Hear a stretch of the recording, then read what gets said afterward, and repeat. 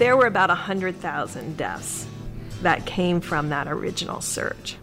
All of the rest of them, in my mind, could have been mitigated or decreased substantially. That's what bothers me. Yeah, that's what bothers me too, Dr. Deborah Birx. Well, I don't know why I came here tonight. But thanks for mentioning it. I got the feeling that something ain't right. How many could we have saved? I'm so scared in case I fall off my chair. Who should we blame? And I'm wondering how I'll get down the stairs. Who can we charge? Clowns to the left of me, jokers to the right. Here I am, stuck in the middle with you. Yes, I am. From Pacifica Radio in Los Angeles, this is the BradCast, as heard on KPFK 90.7 FM in LA, 98.7 FM in Santa Barbara, 93.7 in San Diego, 99.5 FM in Ridgecrest and China Lake, California. Also in California, in Red Bluff and Redding on KFOI, Round Mountains, KKRN, and Eureka's KGOE. Up in Oregon on the Central Coast on KYAQ, Cottage Grove's KSO, Eugene's KEPW. In Lancaster, Pennsylvania on WLRI, Maui, Hawaii's KAKU. Columbus, Ohio's WGRN. Palinville, New York's WLPP. Rochester, New York's WRFZ. Down in New Orleans on WHIV, out in Gallup, New Mexico on KNIZ. Concord, New Hampshire's WNHN, Fayetteville, Arkansas's KPSQ, in Seattle on KODX, Janesville, Wisconsin's WADR, and Minneapolis, St. Paul's AM 950 KTNF. We also stream coast to coast and around the globe every day on the internets on the Progressive Voices channel. Netroots Radio, Radio for Humans, FYI Nation, NicoleSandler.com, Radio Free Brooklyn, Workforce Rising, No Lies Radio, Verdant Square Radio, and Detour Talk. Blanketing Planet Earth 5 days a week. I'm Brad Friedman, your friendly investigative blogger, journalist, troublemaker, muckraker, and all-around swell fellow, says me, from bradblog.com. Thank you very much for joining us today. Hey, by the way, it's exactly 1 year until the 2022 midterm elections, when 34 Senate seats, 36 governorships, and all 435 seats in the U.S. House will be up for grabs that day. Desi Doyen, are you ready? No. I am almost ready. No, me neither. Anyway, welcome to the BradCast. Thank you very much for joining us today. We've got a guest today who will be very familiar, I suspect, to BradCast listeners, if only because he has a show on many of the very same affiliate stations that we do, and because I have appeared on his show so many times over the years.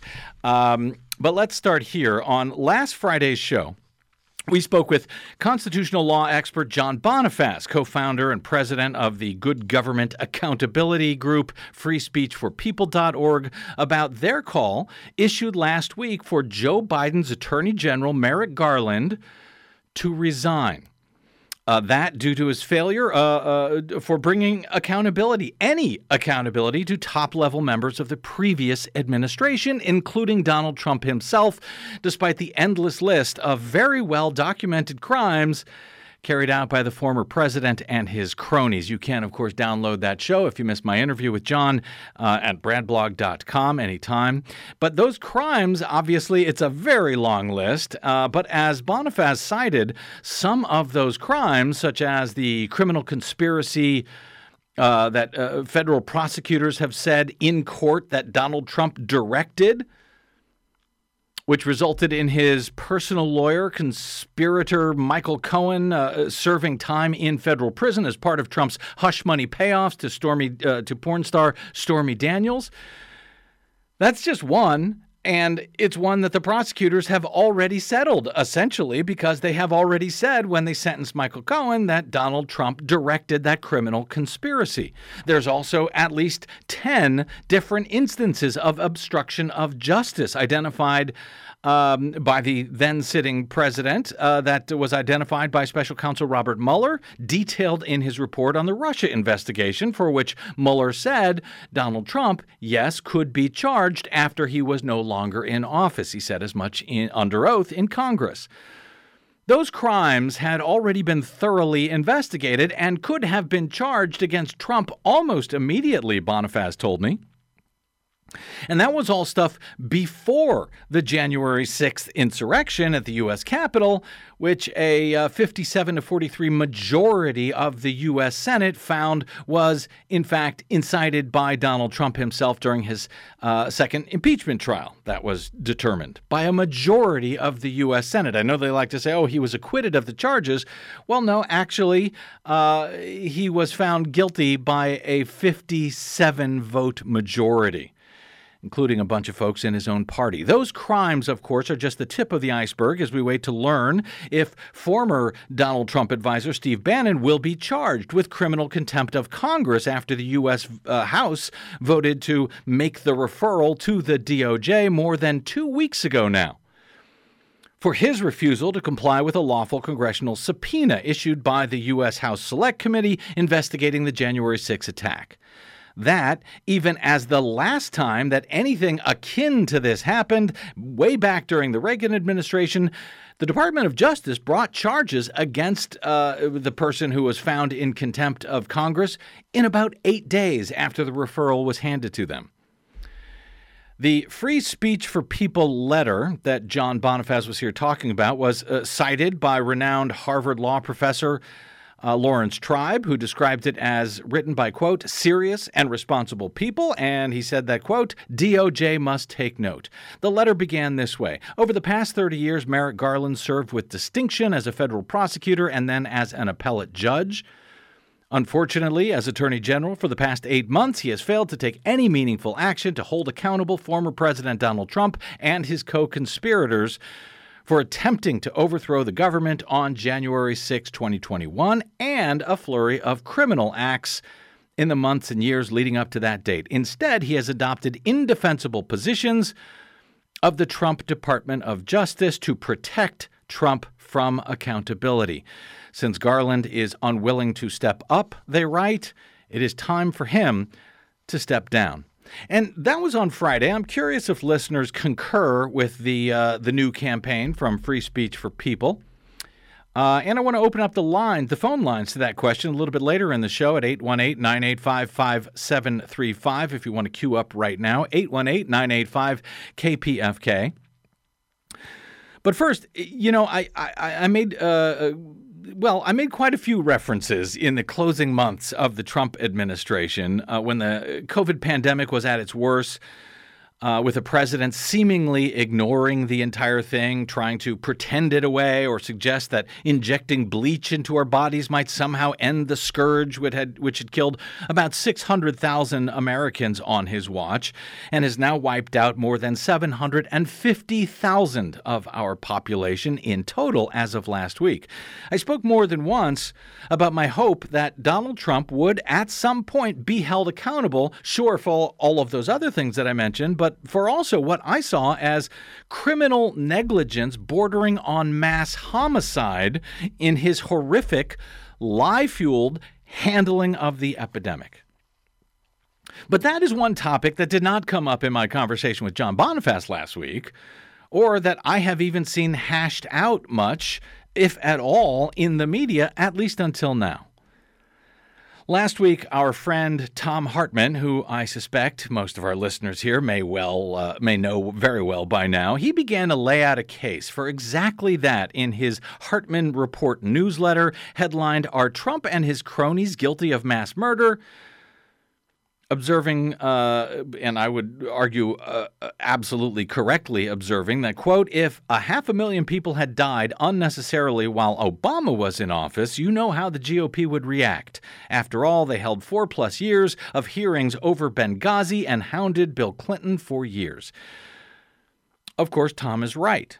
He goes on to cite the more than 700,000 people who have, quote, died an agonizing, terrifying, drowning in their own fluids death, their relatives helpless, saying goodbye using Zoom or FaceTime, families broken and shattered, husbands, wives, children, and grandchildren left bereft. Doctors, nurses, and physicians' assistants dying along with them or holding their hands as they drew their final tortured breath. As the leader of Trump's own COVID task force, Dr. Deborah Birx recently conceded to Congress, reportedly in closed-door sworn testimony, many of those deaths, more than 130,000 of them, were absolutely unnecessary. They happened because of decisions made by a small group of people led by Donald Trump. Thom writes, if you or I made any decision grounded in the desire to gain a political or other type of benefit that caused even one single person to die, we'd be on our way to prison. He contends, look at people who simply decide to text while driving and then they kill a pedestrian. Prison. Thom Hartmann is right, of course, but can this be pinned to Donald Trump himself? And even so, would our DOJ, led by Merrick Garland, be willing to take any action on any of it, or would this be a case for a different forum entirely, such as a state prosecutor or even the World Court, which has held trials for world leaders for mass murder and genocide before, though not obviously for an American president?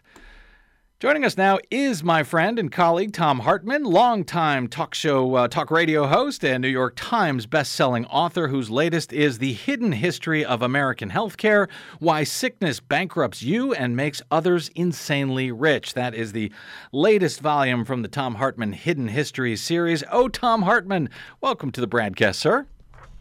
Hey, Brad, it's great being here with you. You do such a great job. You're It's been too long since we've talked. It has been a long time. Thank you, sir, and you're too kind. So first, Thom, thank you, by the way, for actually beginning to build a case here for this. Though I should note, you are not, at least to my knowledge, an attorney or a prosecutor. Why are you making the case for what appears to be a case of mass murder by Donald Trump? Have you seen this case made elsewhere by any of our great legal minds out there? Any of your guests? To the best of my knowledge, I haven't, Brad. Which baffles me. I mean, yeah. You quoted me saying, if 500,000 people had died, or even 130,000 had died unnecessarily on Obama's watch, yeah. We would never hear the end of it. I mean, it would literally be every day. Every single committee in Congress would be holding hearings peripheral to it or central to it. There would be a special, both in the House and Senate, you'd have special committees and panels with subpoena power. Mm-hmm. You'd have a grand jury looking into it. I mean, justifiably. 4 Americans died in. Say what? Justifiably. I mean, if that kind of death had occurred on a Democratic president's watch. Yeah. I mean, 4 Americans died in Benghazi, and what did we get? 4 years or more of dozens of committees investigating it, and Hillary Clinton testifying for 11 hours and all this other kind of stuff. Mm-hmm. I just find it astonishing that the Democratic Party has, is taking such a soft approach to this.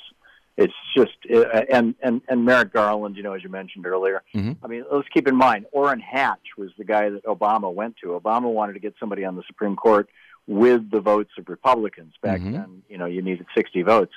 And he went to Orrin Hatch, mm-hmm. The Republican from Utah, kind of the grand old man of the Republican Party, and said, give me the name of a good federal judge that Republicans would go with. And Merrick Garland, although he was first appointed to the bench by Bill Clinton, mm-hmm. Was a long-standing member of the Republican Party. And so, boom, we got Merrick Garland, for the court. And then I think Biden felt bad, and so he put him in charge of the DOJ, which was just a disastrous mistake, in my opinion. It sure does appear to be. Michael Cohen. Michael Cohen goes rogue on Donald Trump, and in just a matter of weeks, his butt's in jail. Right. But, and his butt's in jail along with an agreement from both Michael Cohen and the prosecutor that it was Donald Trump who directed the conspiracy that Michael Cohen's butt is in jail for. I mean, it's mind-blowing. Let me talk about your case here that you're building here, and I hope others join you in this. Of course, COVID-19 obviously caught much of the world by surprise, but you make... including Donald Trump, but you make an interesting case here that for the first 4 months or so of the pandemic, that the president and his administration actually took it at least somewhat seriously, but then about 4 months into this thing, something very specifically changed almost in an instant, as you documented, Thom. Explain what they did at first and how you have sort of pinpointed their change in strategy that helps you make your case that this is, as you describe it, negligent homicide at best and intentional murder at worst. Well, in January, we got our first case January 20th, and Trump thought he had it under control, and he was telling everybody just take it easy. By mid-February, it was obvious that this thing was spreading across the United States, and by late February, early March, you were starting to see hospitals melting down, particularly in New York. And at that point, Trump did what he should have done. He said, okay, that's it. We're going to shut down the country. We're going to stop air travel. Basically the skies went empty. I mean, he shut down the damn country. Right. And it was the right step. And Jared put together a little band of 20-something preppies who were, trying to source PPE and masks and things. And, everybody, it was all hands on deck. And then on April 7th, and this was, by the way, whacking the economy, which was very concerning to Donald Trump because he knew that history shows that almost without exception, going back to the beginning of the Republic, when there's an economic crisis, whoever is in the White House and whatever party controls the White House loses hugely in the next election. So, he was looking at his political future as well. So anyhow, on April 7th, this story hit the New York Times and the Washington Post the morning of April 7th, and it hit all the news media throughout the day on April 7th on cable TV, and then it led the CBS, ABC, and NBC News the evening of April 7th. And the study showed that the people who were dying of COVID outside of old white people in nursing homes, which everybody already knew about, the vast majority of the people of working age who were dying of COVID were black. And, which shouldn't surprise anybody. Black people die at higher rates of pretty much everything than white people as a consequence of, 400 years of systematic segregation, slavery, racism, deprivation, keeping people from having economic power and political power and everything else. And so, it just makes sense, right? Black people die at higher rates of heart disease, of diabetes, you name it. Pick a disease, you'll find it. But it was true of COVID, too. And that was like a what the hell moment on the right. Yep. The next day, April 8th, Rush Limbaugh goes on the air and says, aha, I've been waiting for the racial component, and here it is. Blacks are dying more than whites. And then that night on Fox News, Tucker Carlson, who had been had actually in the previous weeks been talking about how we need to take this thing seriously. Right. He'd been, in fact, one of the few on Fox News who was giving a thoughtful response to it. That night, he's got Brit Hume on, and Brit Hume says, well, it looks like it isn't as dangerous as we thought. Maybe it's time to get back to work. Not as dangerous as we thought, because only black people are dying, apparently, as they see it on Fox News. Yeah, exactly. And then we learned this months later from some really great reporting in Vanity Fair, but that same week, Jared and Trump had a conversation in the White House where they basically thought, okay, cool, black people are dying, and this is mostly hitting blue states. I mean, the big outbreaks were in Washington State, New York State, Massachusetts, New Jersey. That was pretty much it at that point in time, because you had people coming in from China into Washington State, and you had people coming in from Italy into New York State, through the New York airports, the New York metro area. And so, hey, we can blame the blue state governors, and we can, and it's just, it's not killing off white people. We can get the country back to work. Within a week, the right wing Freedom Works group had a package together, a kit. They started, of course, they're the ones who brought us the Tea Party. They started a whole brand new so-called grassroots movement of, let me go back to work, open the country. I don't need no stinking mask, all this kind of stuff. To advising people how to do it, organizing it, putting money into it, providing people with information for signs, although they said, please make the signs homemade. It works better. And that was when we saw that month of April of last year, that was when we saw the entire Republican Party and the whole right-wing media machine along with it shift from, oh, my God, it's a terrible pandemic we've got to do something about, to hey, we can make our way through this. We need to get back to work. We need to get the economy back on track. Trump needs to get reelected. There's nothing to see here. That's when it happened. And I think that's criminal. And by the way, I would suggest that Fox News, Chamber of Commerce, FreedomWorks, all the people that participated in this so-called Reopen America campaign that turned on a dime, as you say, after this, data was first reported by the New York Times. I mean, I would suggest that these people are, co-conspirators in this. Trump, you document in your piece how, he had certain tools at his disposal. The Defense Production Act, for example. He could have ordered the production of things like tests and PPE and so forth. Instead, at that point, he started doing things like using the DPA, the Defense Production Act, to order the reopening of meat packaging plants and slaughterhouses that were largely staffed by, yes, Hispanic and black workforces and so forth. But around the same time, Tom, when many of these deaths were in these so-called blue states, New York, New Jersey, California, at some point, Donald Trump starts beginning things like Liberate Michigan. And that, of course, leads to a kidnapping plot against its Democratic governor who had, put the state on lockdown and masking requirements. Vanity Fair's Catherine Eben reported around the time the political folks believed that because it was going to be relegated to Democratic states, that they could blame those governors and that would be an effective political strategy. And whether it's an effective political strategy or not, you see this as more evidence that Trump was purposely willing to essentially kill people in states that simply don't tend to vote for him. That's correct.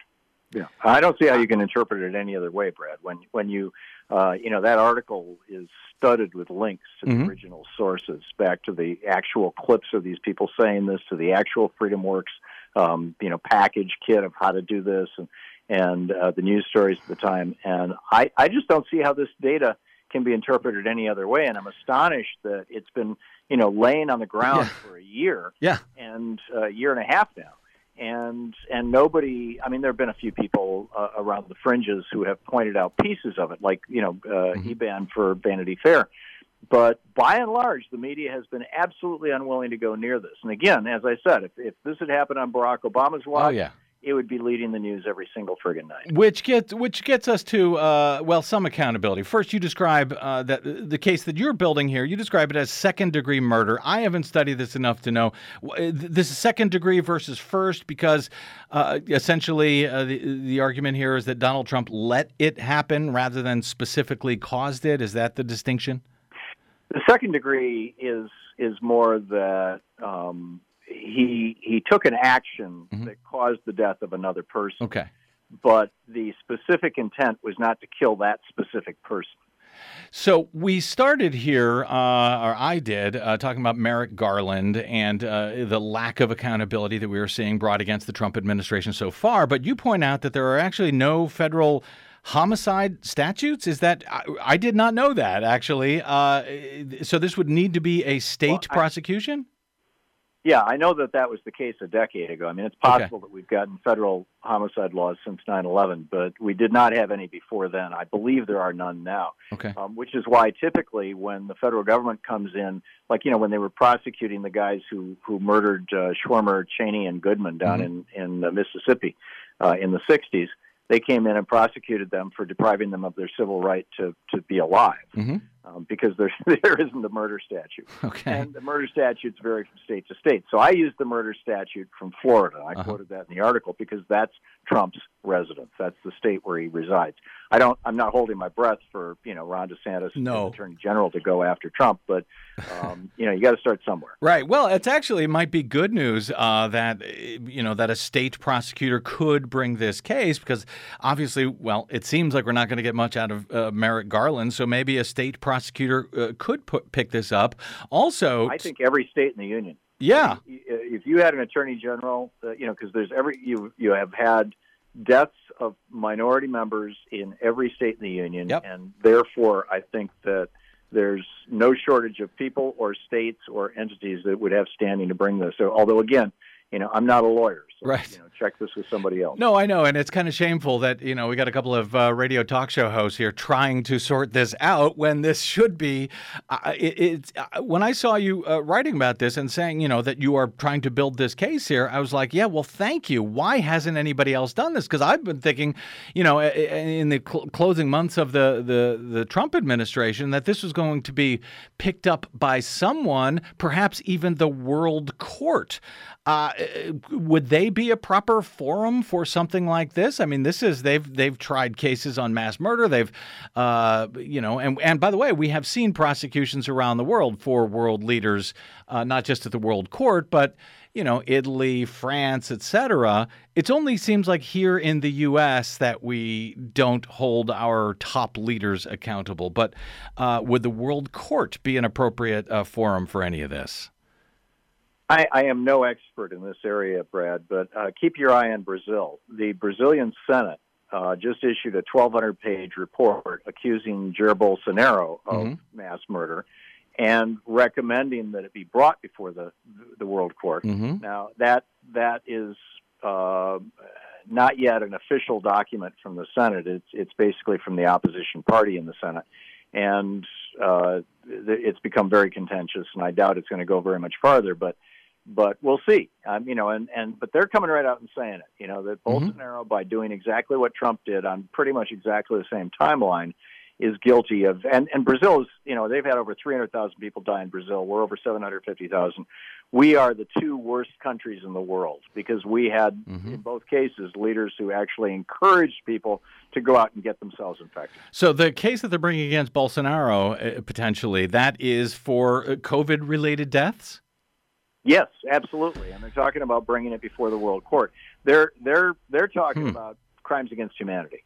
Yeah, and that's kind of what I'm looking at here. I don't know how you describe it as anything but that. Thom Hartmann, you're also calling for another U.S. House Select Committee, I presume akin to the one we're seeing now with the January 6th attack. Have you asked any of your congressional guests? I know you have a lot of those folks on your show. Have you asked them about that? And if so, what was their response? Because we can't count on DOJ at this point to do anything, but Congress could, as they're doing with January 6th, stand up and take some action, exactly as you suggested they did for years and years when 4 Americans died regarding Benghazi.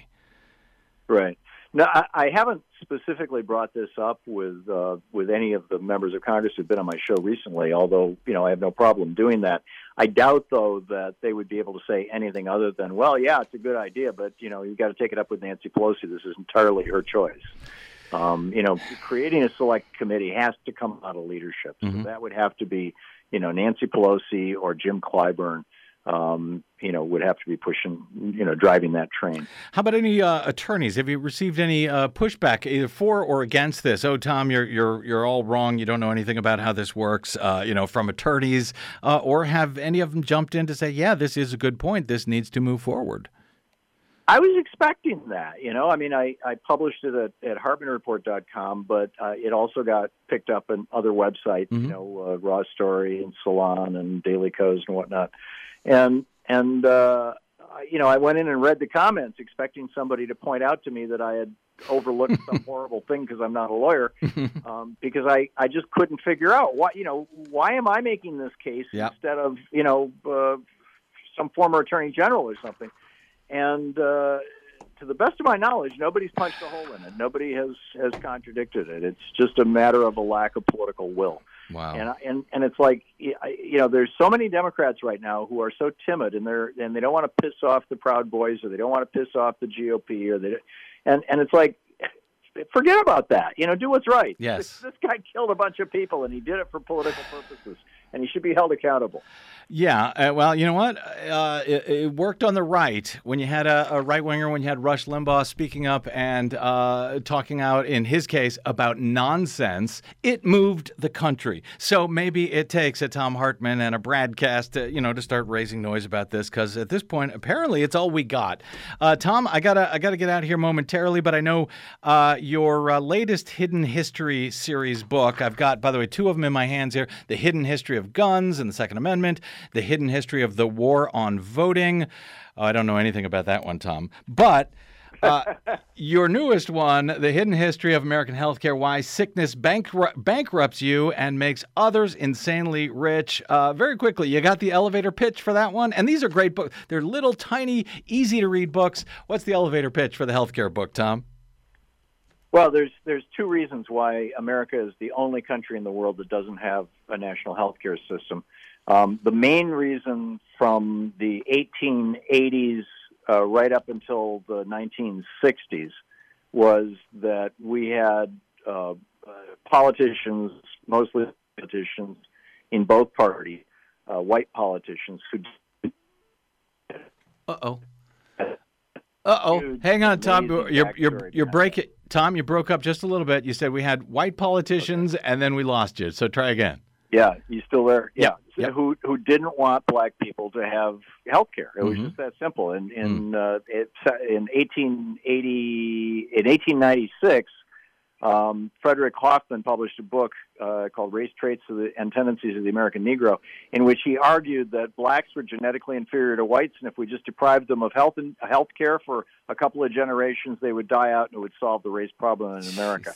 And that logic was literally used at every turn. When Teddy Roosevelt wanted a national health care system, they threw that at him. When Franklin Roosevelt wanted it, when Harry Truman wanted it, when John Kennedy wanted it, and that's why there's a 20% hole in Medicare, so that black people in the South would not be able to afford that 20% copay to get into the hospital with the white people. Wow! And so that pretty much that was from the 1890s until the 1960s.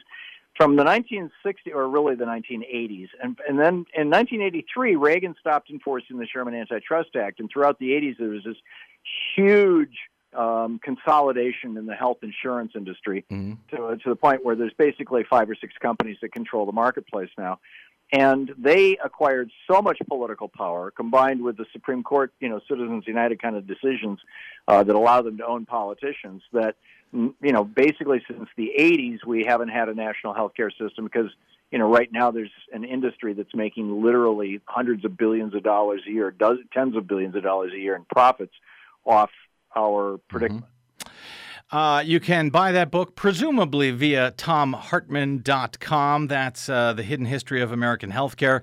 By the way, Tom, some echoes in that description with what we're talking about in Donald Trump's COVID strategy. Oh, it's just going to be minorities who die. Unbelievable. Tom, last question before I let you go. I started this on Merrick Garland in that call from John Bonifaz and free speech for people for him to step down. Do you think that that's what needs to happen at this point? Merrick Garland needs to resign? I'm not sure. I'm willing to give him another week or two, but I'm certainly leaning in that direction. It may be that he's just trying to very carefully, methodically build these really, really airtight cases, in which case, God bless him. On the other hand, there's still Trump people in the Justice Department, and law enforcement agencies in general tend to attract conservative worldview kinds of people. And so there's probably still a lot of Trumpies in the DOJ. We have no idea what the internal politics of this are like right now. So, I'm not sure, but I'm very, very concerned about it. And I think that, any way that people can reach out to their politicians and say, please rattle the cage over at the Justice Department is a good thing.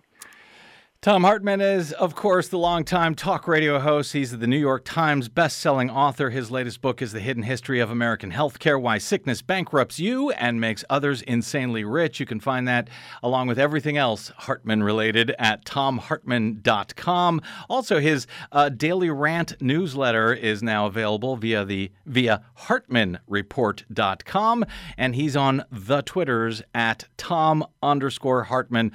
Tom, my friend, always great speaking with you, my friend. We don't do it enough anymore. I look forward to doing it again soon, sir. Thank you, Brad. Thanks so much for having me on. It's great talking with you. You bet. Keep up the good work.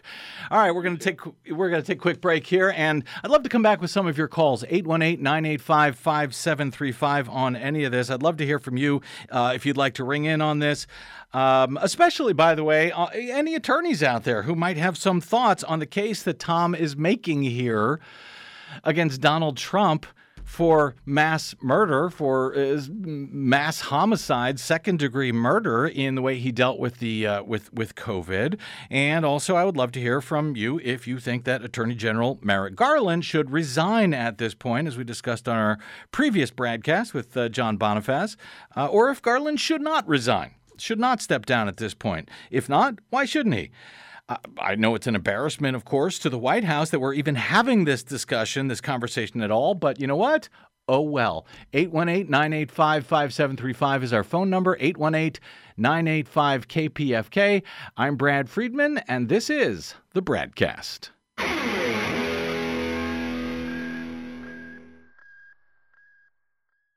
What the public hears on the public airwaves matters. At the BradCast, we do our best to bring you accurate news and analysis on the issues that actually matter, and we do it all independently, without corporate or political influence. But we can't do it without you, now more than ever. Please help us stay on your public airwaves by going to bradblog.com/donate to help keep us going. That's bradblog.com/donate. And thanks. Let the world know. Where do we go from here? World, tell me, please. Please tell me.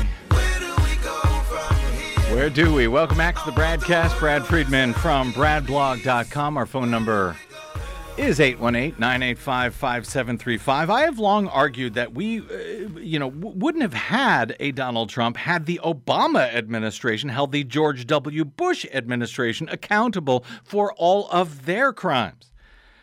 They didn't hold anybody accountable, which is essentially, serves to lower the bar way down for what was acceptable from a presidential administration, paving the way, as I have argued, for a Donald Trump.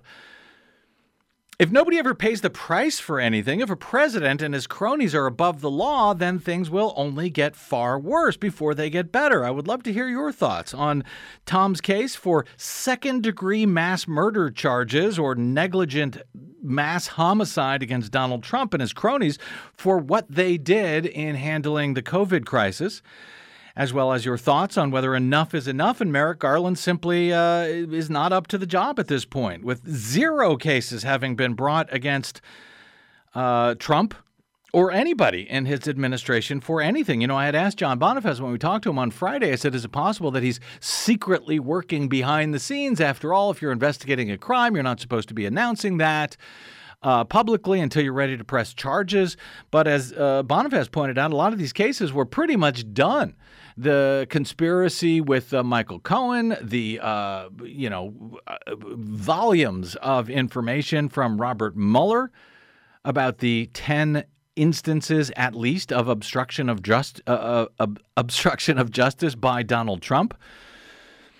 Those, he said, could have been prosecuted almost immediately. 818-985-5735. We do have a bit of breaking news just before going to air that 6 more subpoenas are being issued by the U.S. House Select Committee investigating January 6th, including Trump's 2020 campaign manager, Bill Stepien, his former senior advisor, Jason Miller, John Eastman, the attorney who helped craft that argument that the election was stolen, that the vice president could call off the Electoral College if he wanted to.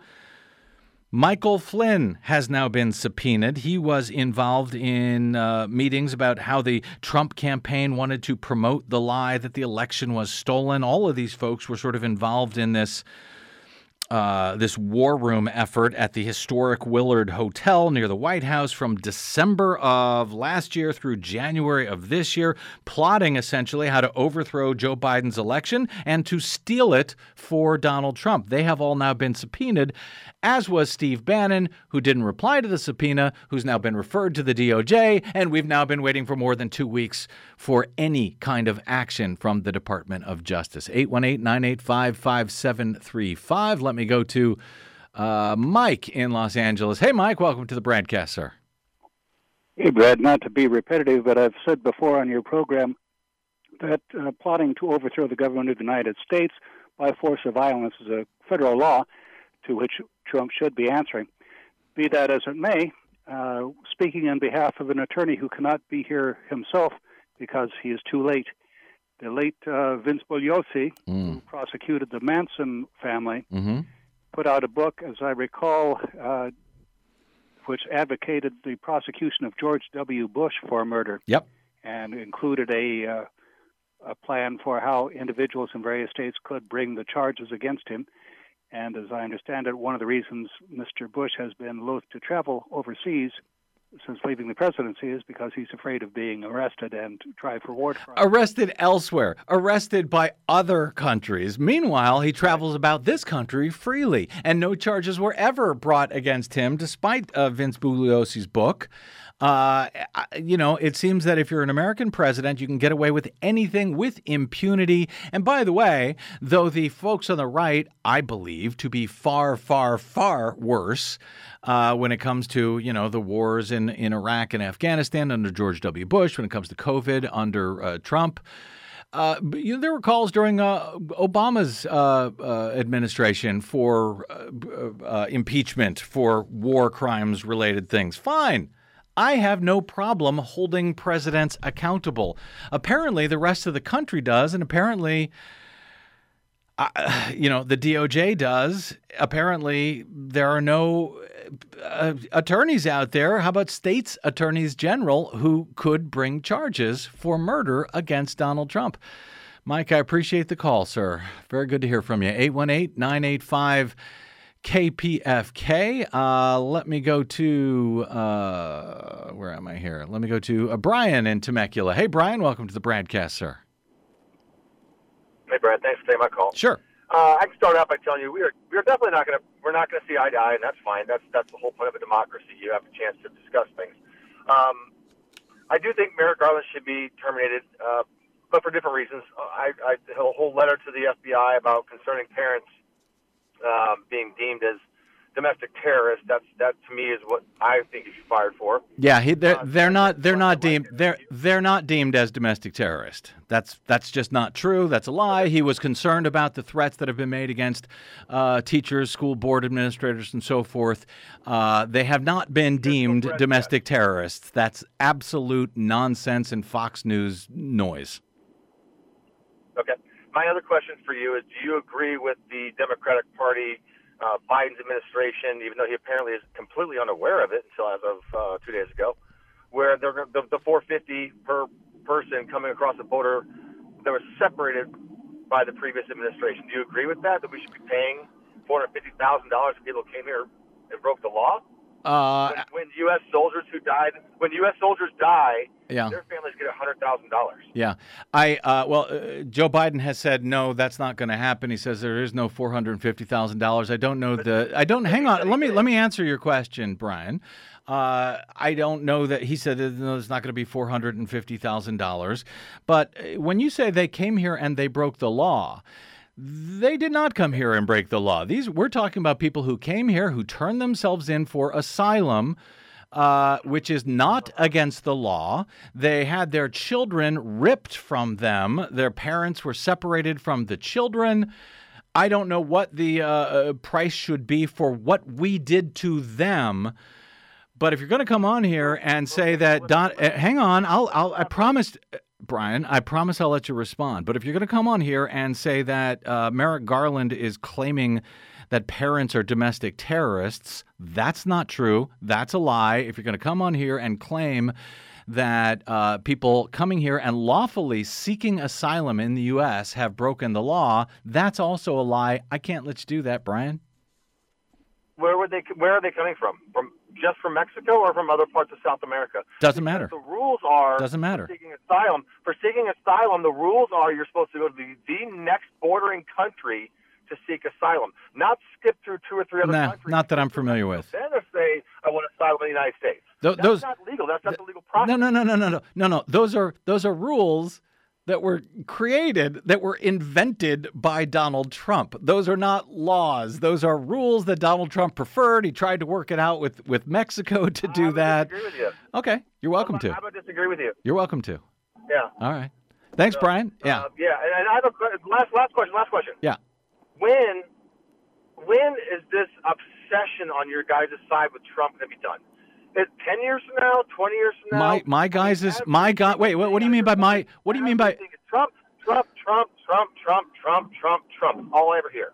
Well, I don't know what you mean by my guys is. I don't know what you mean by my guys' side. If you mean the side that is trying to protect democracy, if you're trying to, okay, Brian, if you're not going to let me talk, I try to let you talk. But if you're talking about my guy's side trying to protect democracy, trying to keep hundreds of thousands of people from unnecessarily dying, and calling out the person who is attacking democracy and has allowed hundreds of thousands of Americans to die, if that's my side, then yeah, we are going to continue talking about it until we stop those things, until we save this country, and apparently until we save it from folks like Brian, who I guess hung up. Oh, well. Thank you for calling in, Brian. I do appreciate it, and I do hope you'll call back in the future. 818-985-5735 is our phone number. He said, hey, this is, democracy. It's okay that we disagree. I think it is okay that we disagree.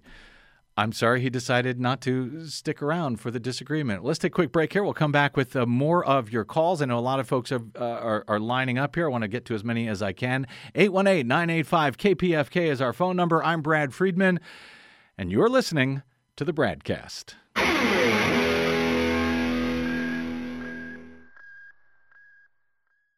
Hey, this is Brad.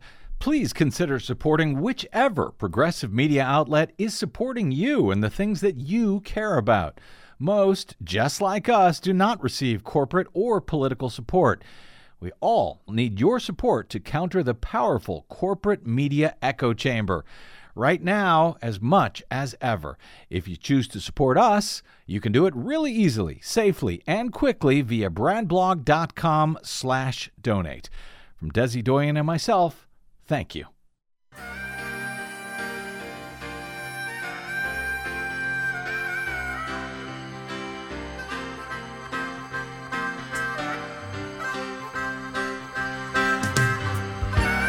Welcome back. It's the BradCast. Brad Friedman from BradBlog.com taking your calls on accountability. Accountability for Donald Trump. Accountability for Merrick Garland at the Department of Justice. 818-985-KPFK is our phone number.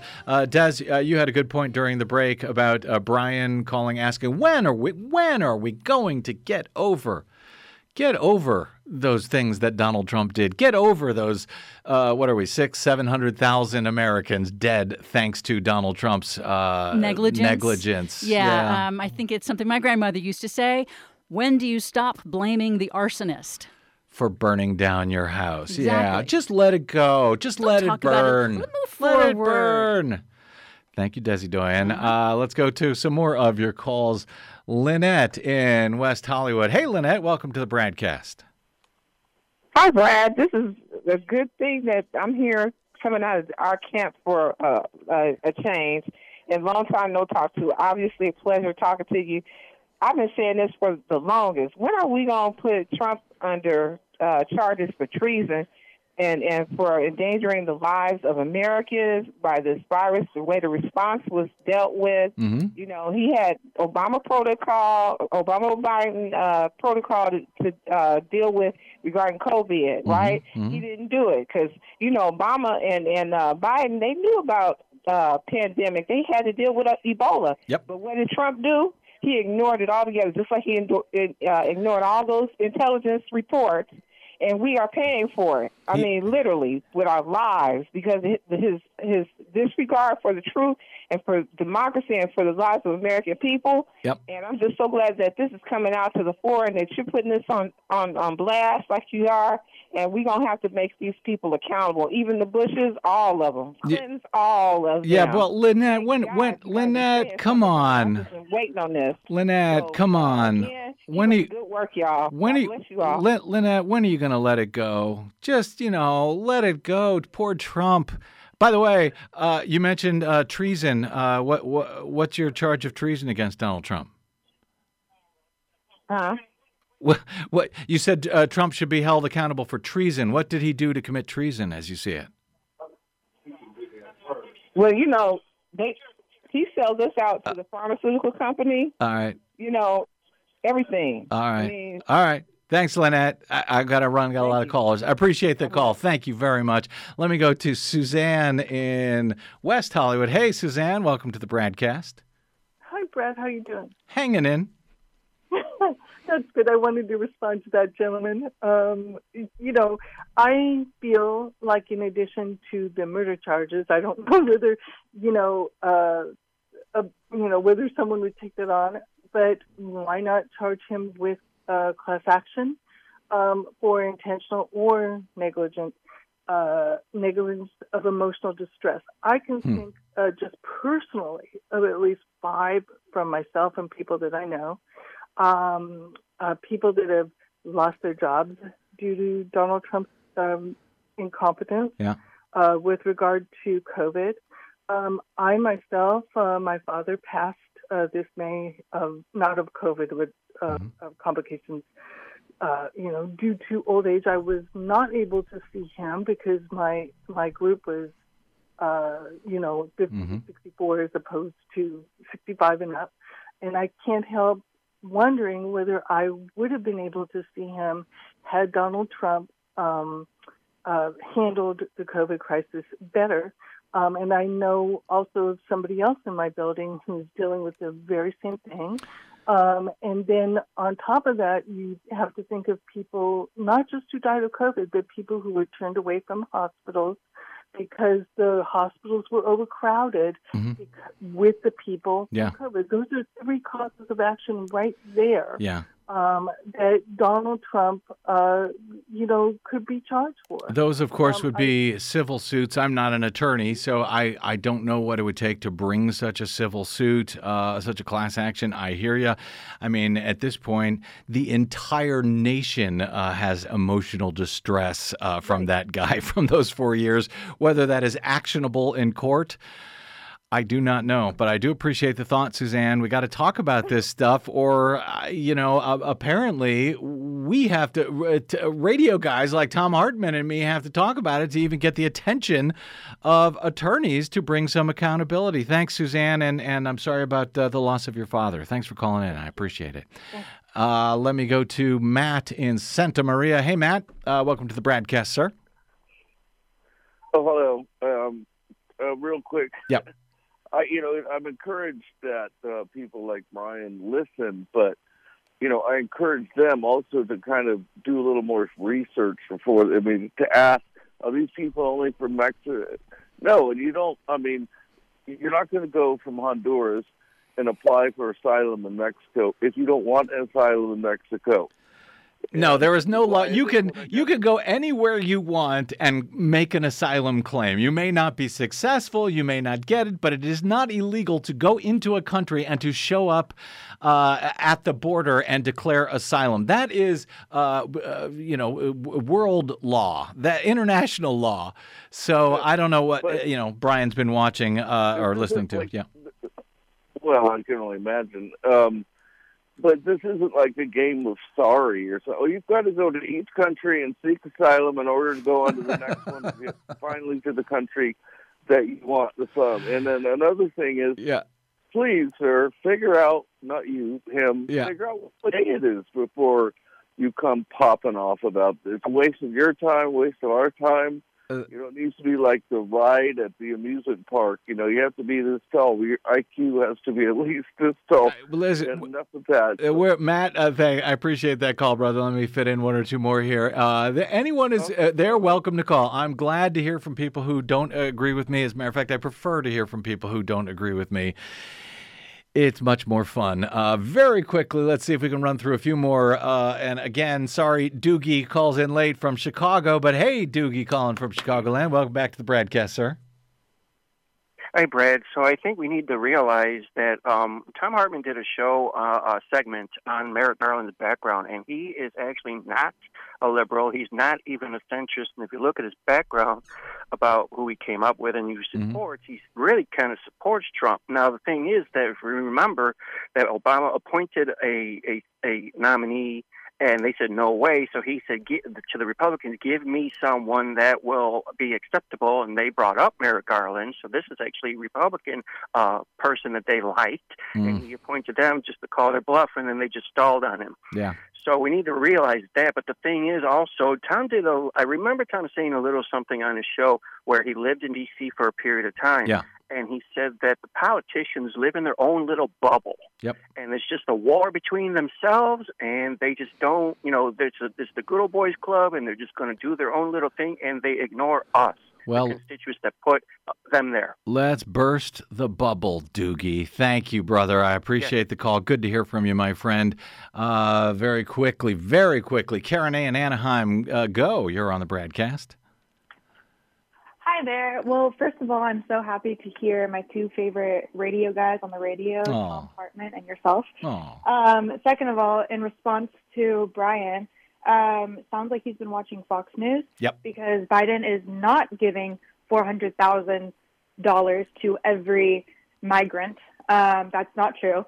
That's some Fox News spewing point that is getting Facebook ads or Facebook posts everywhere. What's actually happening is the so many lawyers, civil rights lawyers, people's rights lawyers have made cases against the United States of America for separating families, and some children died, experiencing sexual abuse, all that stuff. Yep. The cumulative settlement evens out to about, up to $400,000 for each person affected by that.